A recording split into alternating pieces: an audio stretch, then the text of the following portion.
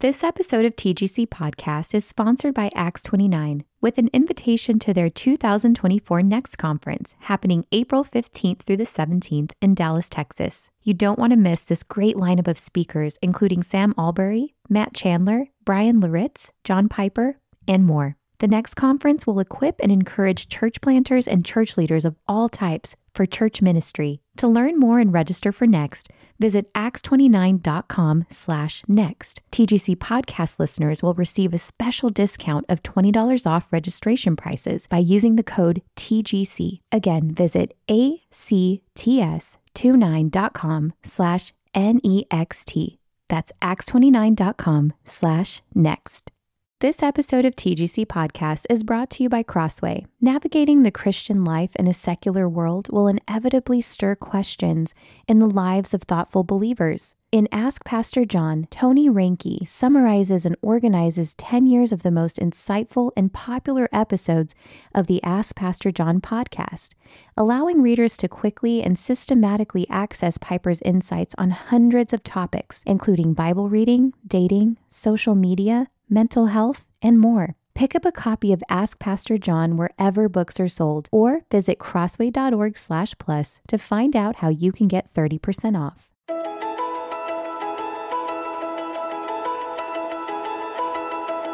You're listening to the Gospel Coalition podcast, equipping the next generation of believers, pastors, and church leaders to shape life and ministry around the gospel. Today, you'll hear a breakout session led by Josh Byers and Tim Challies. This workshop was originally held at the Gospel Coalition's 2019 National Conference in Indianapolis.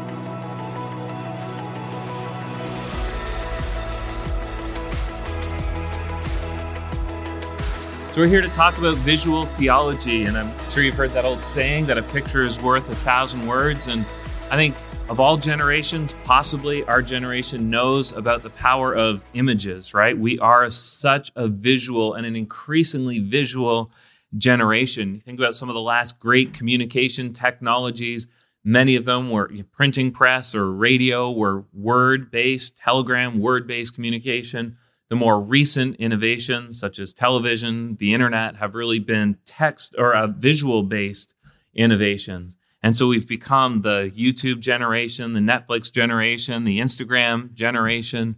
And just over time, you can see it, especially with younger people, more and more depending upon images to learn. It's just such a powerful way of learning. And images can be compelling. I think images can be very, very informative. Yet the history of the Christian faith tells us they can also be troublesome. They can also be dangerous. We've learned as you study Christian history, you study world history, you see that images can be used to really help our work in this world, or images can be used to hinder our work in this world. They can be used to tell truth. They can be used to proclaim error. So what we want to talk about, and what's one of our passions, is talk about how we can bring words and images together to explain truth and to build up Christians. That's what visual theology is displaying what's true, especially displaying what's true about God. So I'll spend a few minutes talking about the theological angle, then Josh is going to show you some visual stuff on the screen here, and then we'll be done. So everything I want to say here is premised on this idea that's, I think, really obvious to some people and really novel to other people, which is we are all theologians. I believe R.C. Sproul wrote a book by that title. We're all theologians. God calls us all to know what is true about him, right? We're responsible before God to learn what's true about God, what's true about God's character, what's true about God's actions, what's true about the world he's made, what's true about ourselves, right? What's true about the future of this world. God made this world. God made everything in this world, and it's our responsibility to learn it. So in that way, we're all theologians. We all need to acquire knowledge of God and his ways and his works. But we don't just need to learn it, we also need to teach it. So we're all theologians in the sense that we need to learn truth. We're all theologians in the sense that we need to apply truth. We're all theologians in the sense that we need to teach, convey truth to others. And again, I say this idea is normal to some people and novel to others because we're living in this time and in this Christian culture of just woeful theological ignorance, right? So many people just don't know theology. They don't know sound doctrine. And I'm a writer by trade, and day by day, I'm trying to release something to the world that will be helpful or encouraging. And I get so much feedback from people.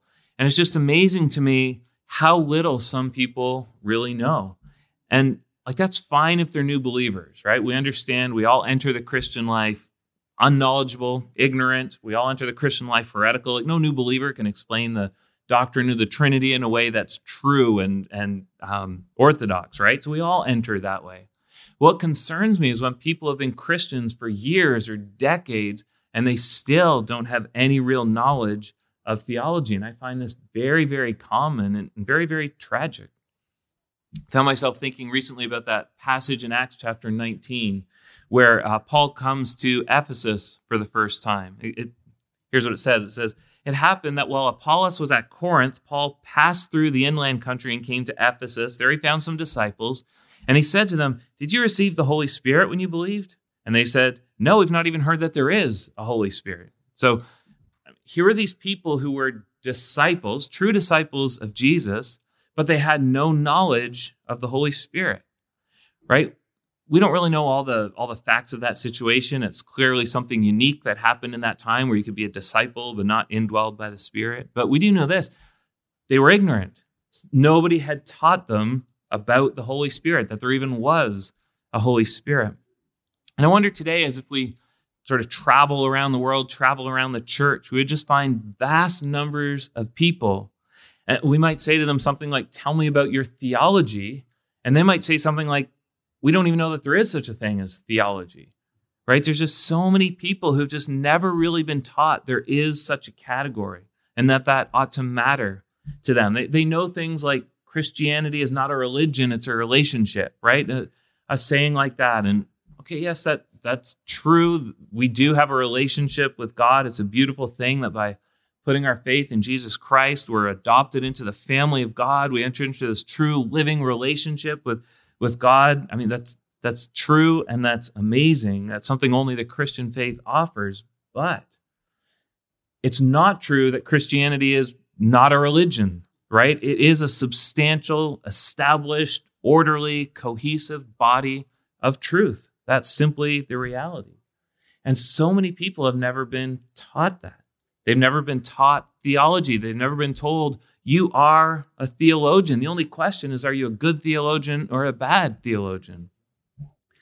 And really, I think for a lot of people, even true believers, all they've ever been told about theology is that theology is kind of dangerous, that doctrine divides, statements like that, or they only know theology as this like cold, heartless pursuit of cold facts, and you take those facts and you use them to body slam other people, right?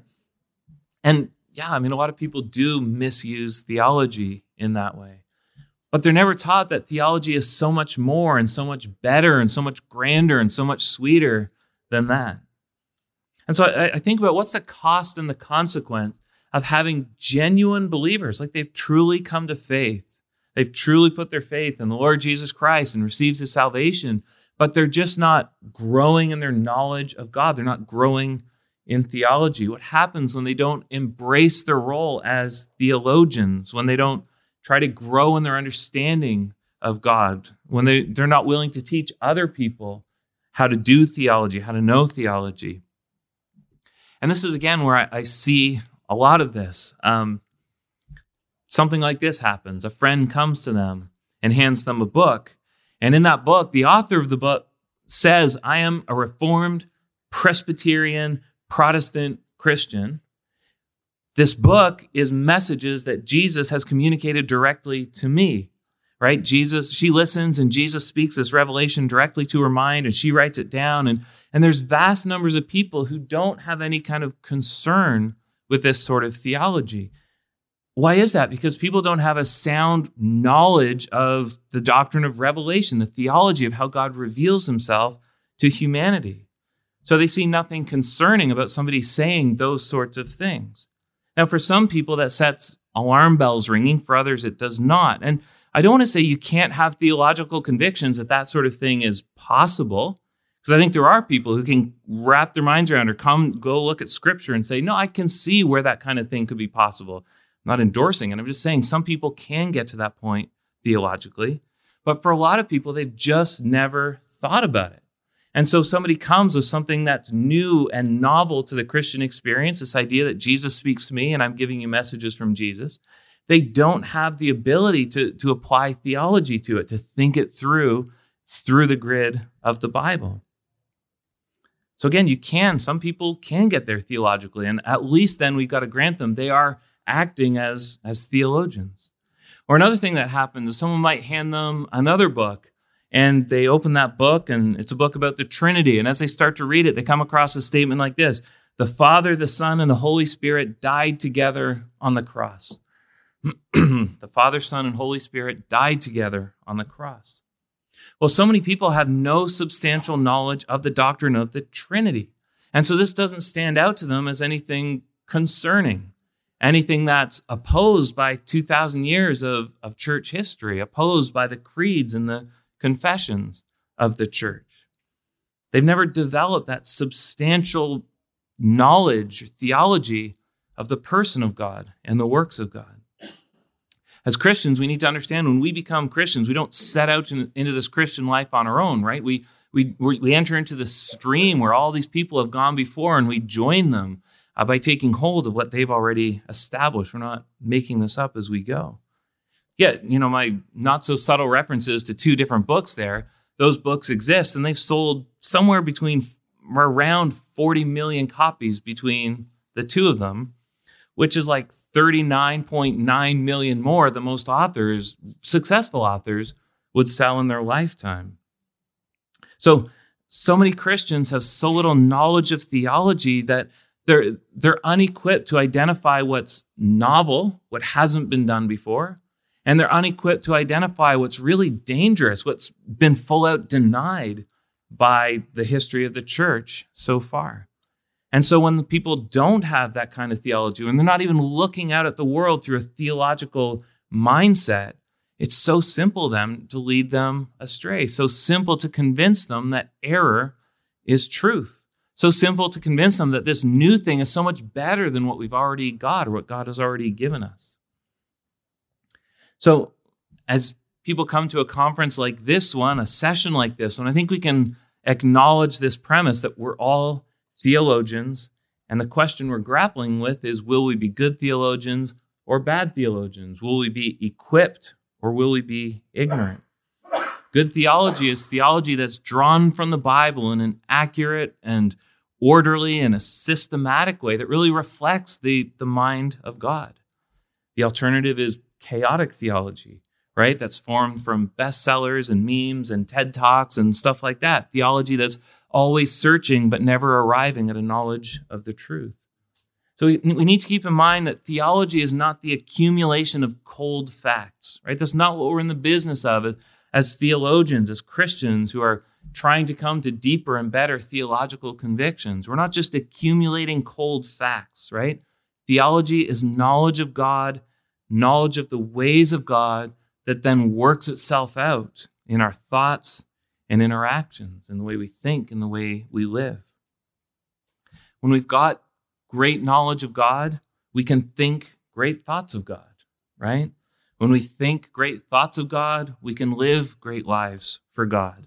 And when we live great lives for God, we bring great glory to God. We're not doing it for ourselves, we're doing it to bring glory to Him. So in that way, theology isn't serving ourselves, right? Arriving at deeper theological convictions isn't just doing something for ourselves. Really, we become theologians so we can better serve other people. So what we're doing in this world, right? We're living for the good of others, which brings glory to God. And sharp theological convictions allows us to do more good for others and bring more glory to God. We can't truly know God. We can't truly live for God until we know the facts that God gives us about Himself. So that means you and I as individuals are responsible to consistently go to the Word of God and learn the theology Scripture teaches. We can go directly to Scripture. We can use the many resources that are available to us through the history of the church, written by other Christians and so on. God's word, as you know from 2 Timothy 3, it teaches us, it reproves us, it corrects us, and it trains us in righteousness. That's theology to fill our minds and to warm our hearts and to direct our hands in this world. So as individuals, we need to go to the word. We need to be theologically informed. As parents, as so many of us are, we're responsible to instruct our children in sound doctrine.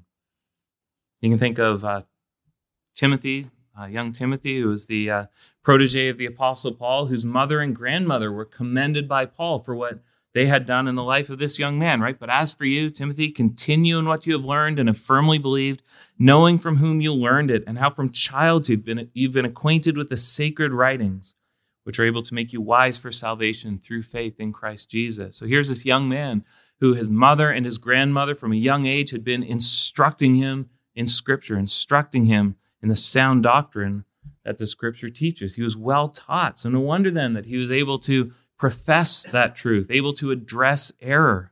No wonder that a man like that was a pillar of the early church. In our lives, in our families, and then, of course, in our churches, we need to teach sound doctrine. That's pastors teaching it from the pulpit and members teaching and training one another as we go through this life together, peers, mentors, everybody filling themselves with sound doctrine and extending that, reaching that out to others. So as individuals, as families, as churches, students, teachers, we need to be theologians. We need to be training the next generation of theologians.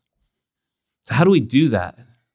And this is where Josh and I have put a lot of thought, a lot of effort into this.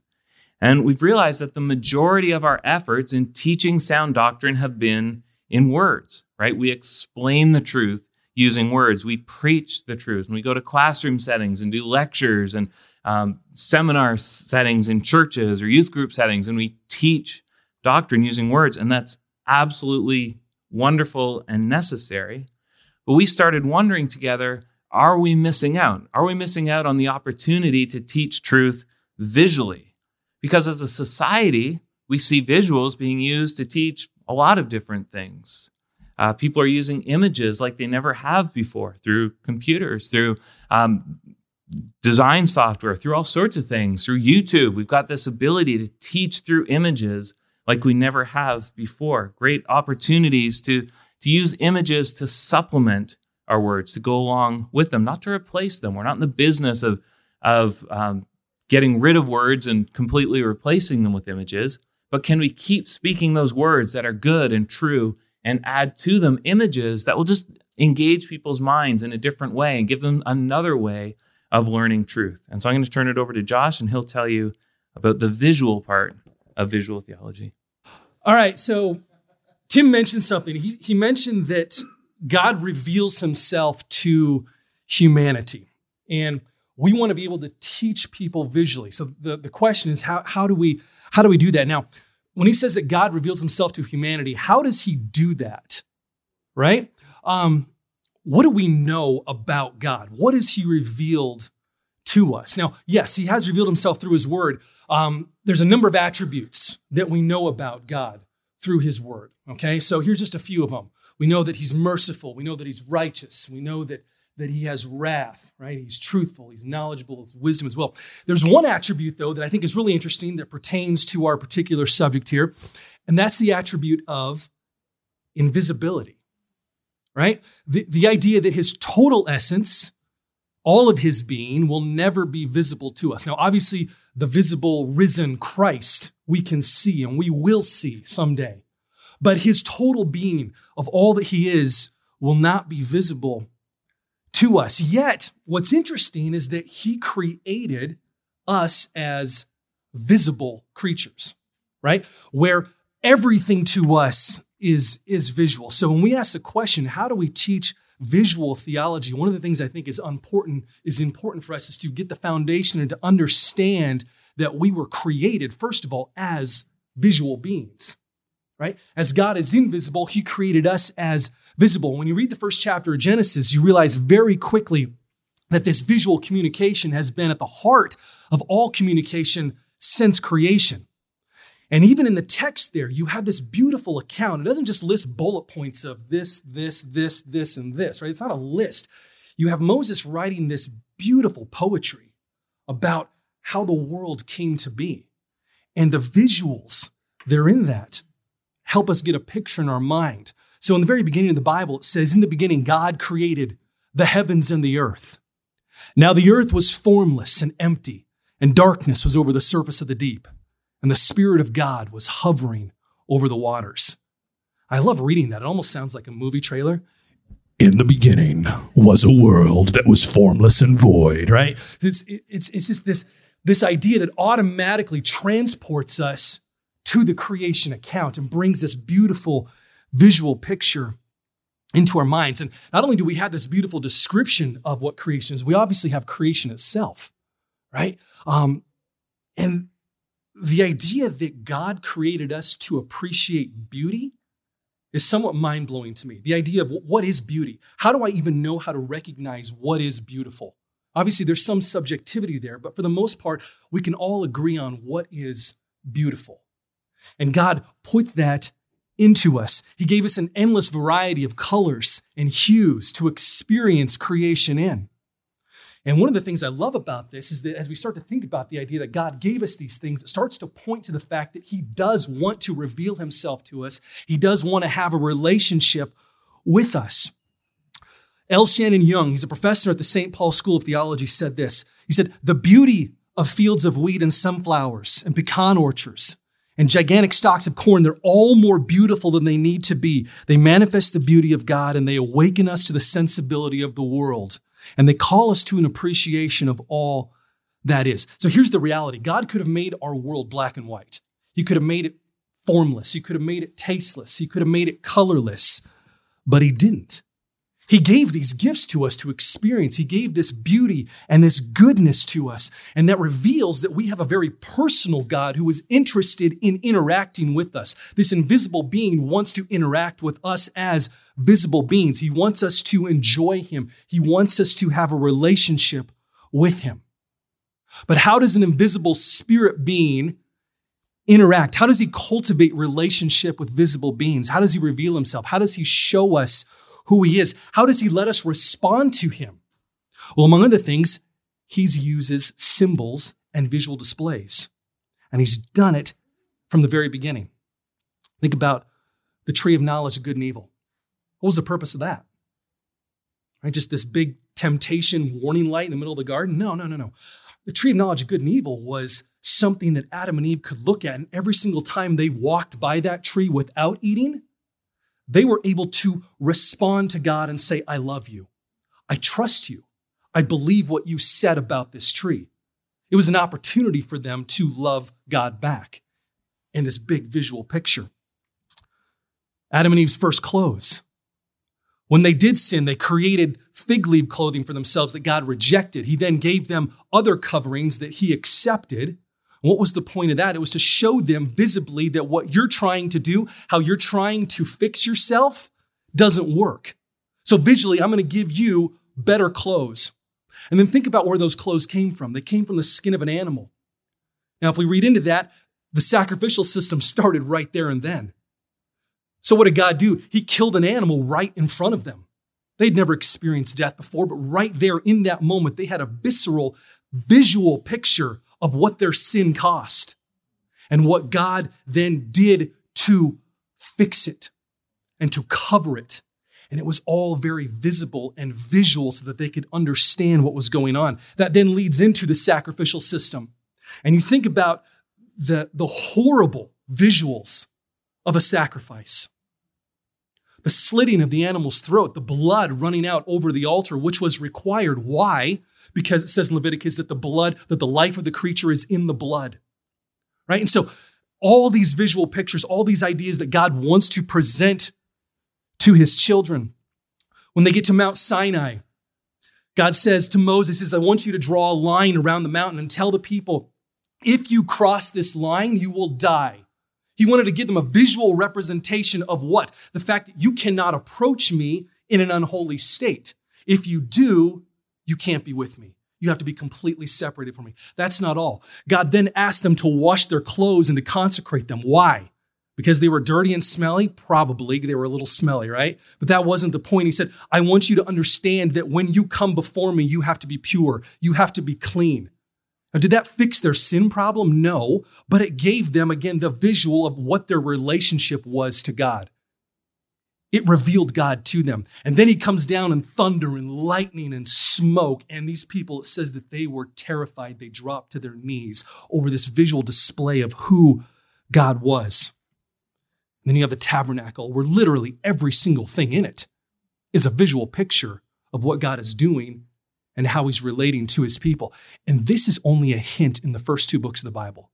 You go all the way throughout the rest of the scriptures, and what is God doing? He's presenting symbol after picture after picture to teach his people. You get to the New Testament, what's Jesus doing? He's teaching with parables. He's telling stories. He's giving them word pictures. I am the door. I am the bread. I am the light. I am the vine. I'm the cup. I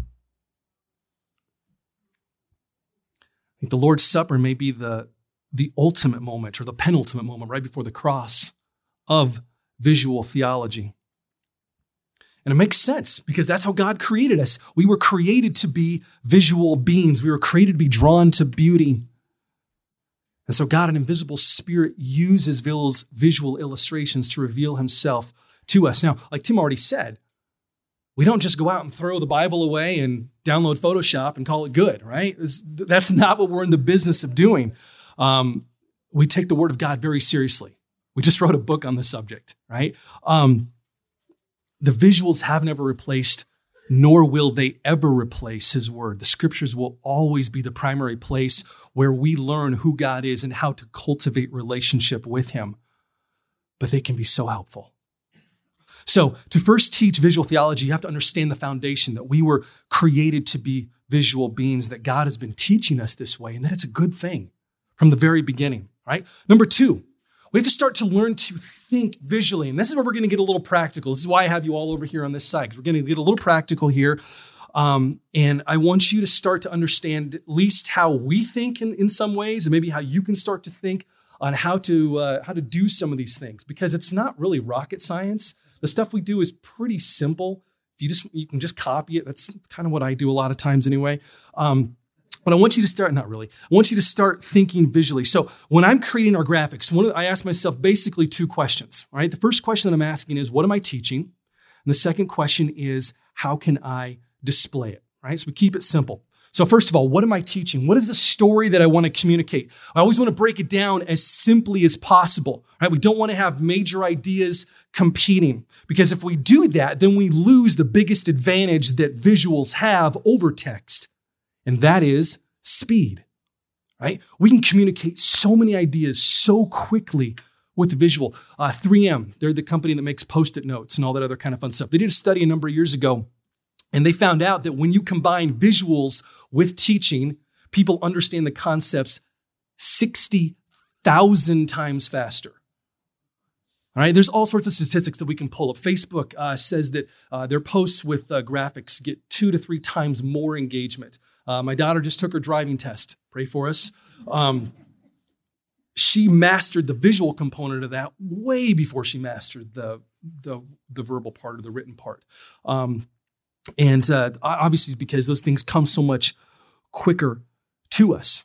So in this aspect here, if we're trying to communicate too many things, too many truths at once, we lose that speed advantage that visuals are giving you. So you can obviously have a lot of depth and information in it, but there should be one overall thing that you're trying to communicate. So in the latest book that we've done here, so right here, pick it up at the bookstore.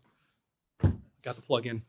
And one of the graphics we wanted to create is I wanted to tell the story, and we wanted to show that Jesus is present throughout the entire scriptures, that his life is involved and is woven throughout all of the scriptures. All right, so that's the thing that I wanted to teach. Now, the second question is, how do I display it? How can I visually represent this thing that I want to teach? And my philosophy is I want to do it in a simple and beautiful way. I want to keep it simple so you understand it. I want to do it beautiful so that you want to continue to look at it, so that you want to continue to share it with others. So if I want to teach that Jesus is the story of the Bible is all about Jesus all the way through, how can I show that? Well, one of the things that I thought of is that you can connect the prophecies in the Old Testament to the New Testament. And so this is what we came up with. Now, on the surface, this looks kind of complicated, but really there's one overall purpose. There's one overall arching message to this, and that is the fact that the life of Jesus is woven all throughout the scriptures. Now, like any good infographic, you can go deeper into it. You can see, okay, these ones are talking about his life. These ones are talking about his birth, his ministry, his resurrection. And then you can start to match up the references. And just if you're wondering, it's really easy. The columns, you have the Old Testament, the New Testament. The first one on the top in the Old Testament matches with the first one on the top, or the first one on the bottom with the New Testament, so on and so forth. So you can match them up really easily. It's not as complicated as it actually looks. And then if you look at every seventh letter, it unlocks a code on our website. No, I'm just kidding. That will tell you the secret message of the Bible. Now, for the most part, what we've done is we've chosen to communicate primarily through the medium of infographics. And there's obviously a lot of different ways that you can communicate visually. Film, photographs, drama. We've chosen infographics primarily because I think it seems to tap into the advantages that both text and graphics have. So the power of text is that you can present an idea clearly and with a lot of clarity, right? The power of a visual is that you can juxtapose maybe multiple meanings, or maybe most important, you can elicit an emotional response that you don't necessarily get with text. I think infographics actually combine those two things. They can elicit the emotional response. You can get bigger meanings out of it, but then it also has a lot of clarity to it. So that's why we choose to use infographics. Now, I want to explain this a little bit further, and we're going to give you a peek into the process that I use. And the goal here is I want to start to maybe unlock some things in your mind. I want to inspire you to start thinking how you can create visually, all right? And with infographics especially, there's a number of categories that they fit in. So that's how we're going to do this. I'm going to show you a bunch of different categories and how then our graphics fit into these. And then you can hopefully go back and start working on your own. And if you're taking notes, I'm going to kind of go through this fast. All of this will be on my blog, so you don't need to worry about if you miss something. It'll be up there. Okay, so here we go. Number one. The first type of graphic that we're using is called a quantitative graphic. And what this does is this shows relationships between amounts. The one that I want to show you here is a graphic that we did on the story of Gideon. As you're reading through the book of Judges, like I was one day, I came across this story, and you have some numbers there. And it said the armies of Gideon were 300, the armies of Midian were 130,000. And then you keep on reading. I stopped for a second, like, what does 130,000 look like? When you just see it on the page, the number there, it doesn't mean a whole lot. But when you start to actually think about what that is, it's kind of ridiculous. There's power here, but there's not actually as much power as if you see it all in one poster. It's pretty cool when you see it in one poster. But the idea that this is what they were up against, what's the thing I'm trying to teach here? Is that the glory goes to God and God alone. So that's a quantitative. It shows relationships between amounts. Those are really easy to do. Just find relations between amounts in whatever story you're trying to teach, and those are pretty simple. Statistical. They're just numbers, but we make them look pretty. All right? Book of Numbers, obviously. There's a lot of fun things in there. One of the very first pages of the new book, we talk about just some different statistics that are there. And all we're doing is we're just putting colors with it and laying them out a little bit to give them more visual appeal. Relational graphics. These are comparing and finding hidden relationships in data. Now, in the first book that we did, one of the things we thought we would do is we'd try and communicate all the one another's that are commanded in the New Testament. So you should encourage one another. You should greet one another. And so I was trying to figure out a way to display this, and I thought there'd be a good relational value of this if we maybe enlarge the circles to see how many times it was mentioned. And I've got some interesting information from that. One of the things you'll often realize is when you start to compile relational data is that there are some surprises. And there's a reason that love is called the greatest commandment. And here's another power of the infographic is that it juxtaposes multiple meanings. Not only is love the greatest commandment, but love is responsible for all of those things. You can put all those things inside of love, right? So another powerful thing that you get from from just the visual aspect of this. Timeline. This is how subjects change or progress over time. These are pretty easy, right? Kings of Israel, the prophets that go along with them. Doesn't have to be just dates, though. It could be the genealogy of Jesus there. Whoops, we'll go back to that. Hold on.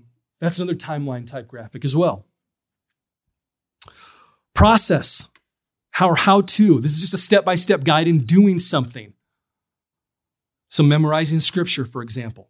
How do we do that? Well, we just use a simple 1, 2, 3, 4, 5 process. Comparisons. We can compare and contrast two different subjects, or we can show two different sides of a single subject. So again, in the new book, we have a graphic in there called 10 Rules. And this is when we're trying to explain what the 10 Commandments are and what they do. And the big idea here is that I want you to understand and see that there was a difference between Jesus keeping the law and Israel keeping the law, right? So here we have the fact that Jesus was able to have no other gods, but Israel had many gods before them, right? And so we're able to compare and contrast the differences between the two. We have lists. It's exactly what it sounds like. It's just a list of information related to a subject. So in this instance, we have just a list of miracles. And then we do quantify that a little bit. So we combine two different types of graphics where we quantify how many are of which. Not that has a lot of meaning behind it, but it just kind of shows you what's interesting there. How many times Jesus did healings as opposed to how many times he, I was surprised at how many demons that were, that he healed from people as well. Flowcharts. Start with a single point or a question, then you branch off depending on the answers given. One of the ones we did this was, we entitled this, How to Put Sin to Death. And who's the original author behind, do you remember that? John Owens, yes, from John Owens. So we just took John Owens, basically his formula on how to do that and put it into an infographic that we've had this up in our youth room before, and I've literally seen students just stand there. I don't know if it's because they couldn't read it or it was too hard to follow, but they were engaged. They were looking at it, and hopefully they're learning some aspect of how can I put my sin to death. But it's engaging in that way. An inside view. So this is when we break down what makes something work or how it's put together. So you have ideas like this where we can see what's actually inside the tabernacle.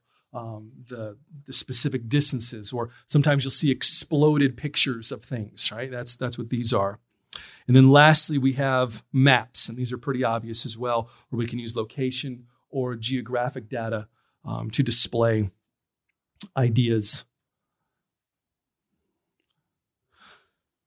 So we understand that we're created to respond visually. If we want to teach this, we understand that we need to think visually. And then lastly, we just need to display it. And there's a lot of flexibility you actually have when it comes to these things. I think the beauty of when you're using a visual theology, right? It's that obviously, yes, you can teach it, right? You can stand up here and you can teach the one another's and show that, but you can also just display it casually. Just put it up on a wall. Just put it up. Just have it. Just give it to somebody. Put it up on Facebook. Put it up on Instagram, and just let it be there for people to come and draw them in so that they can see it. They can wander into it into their own time.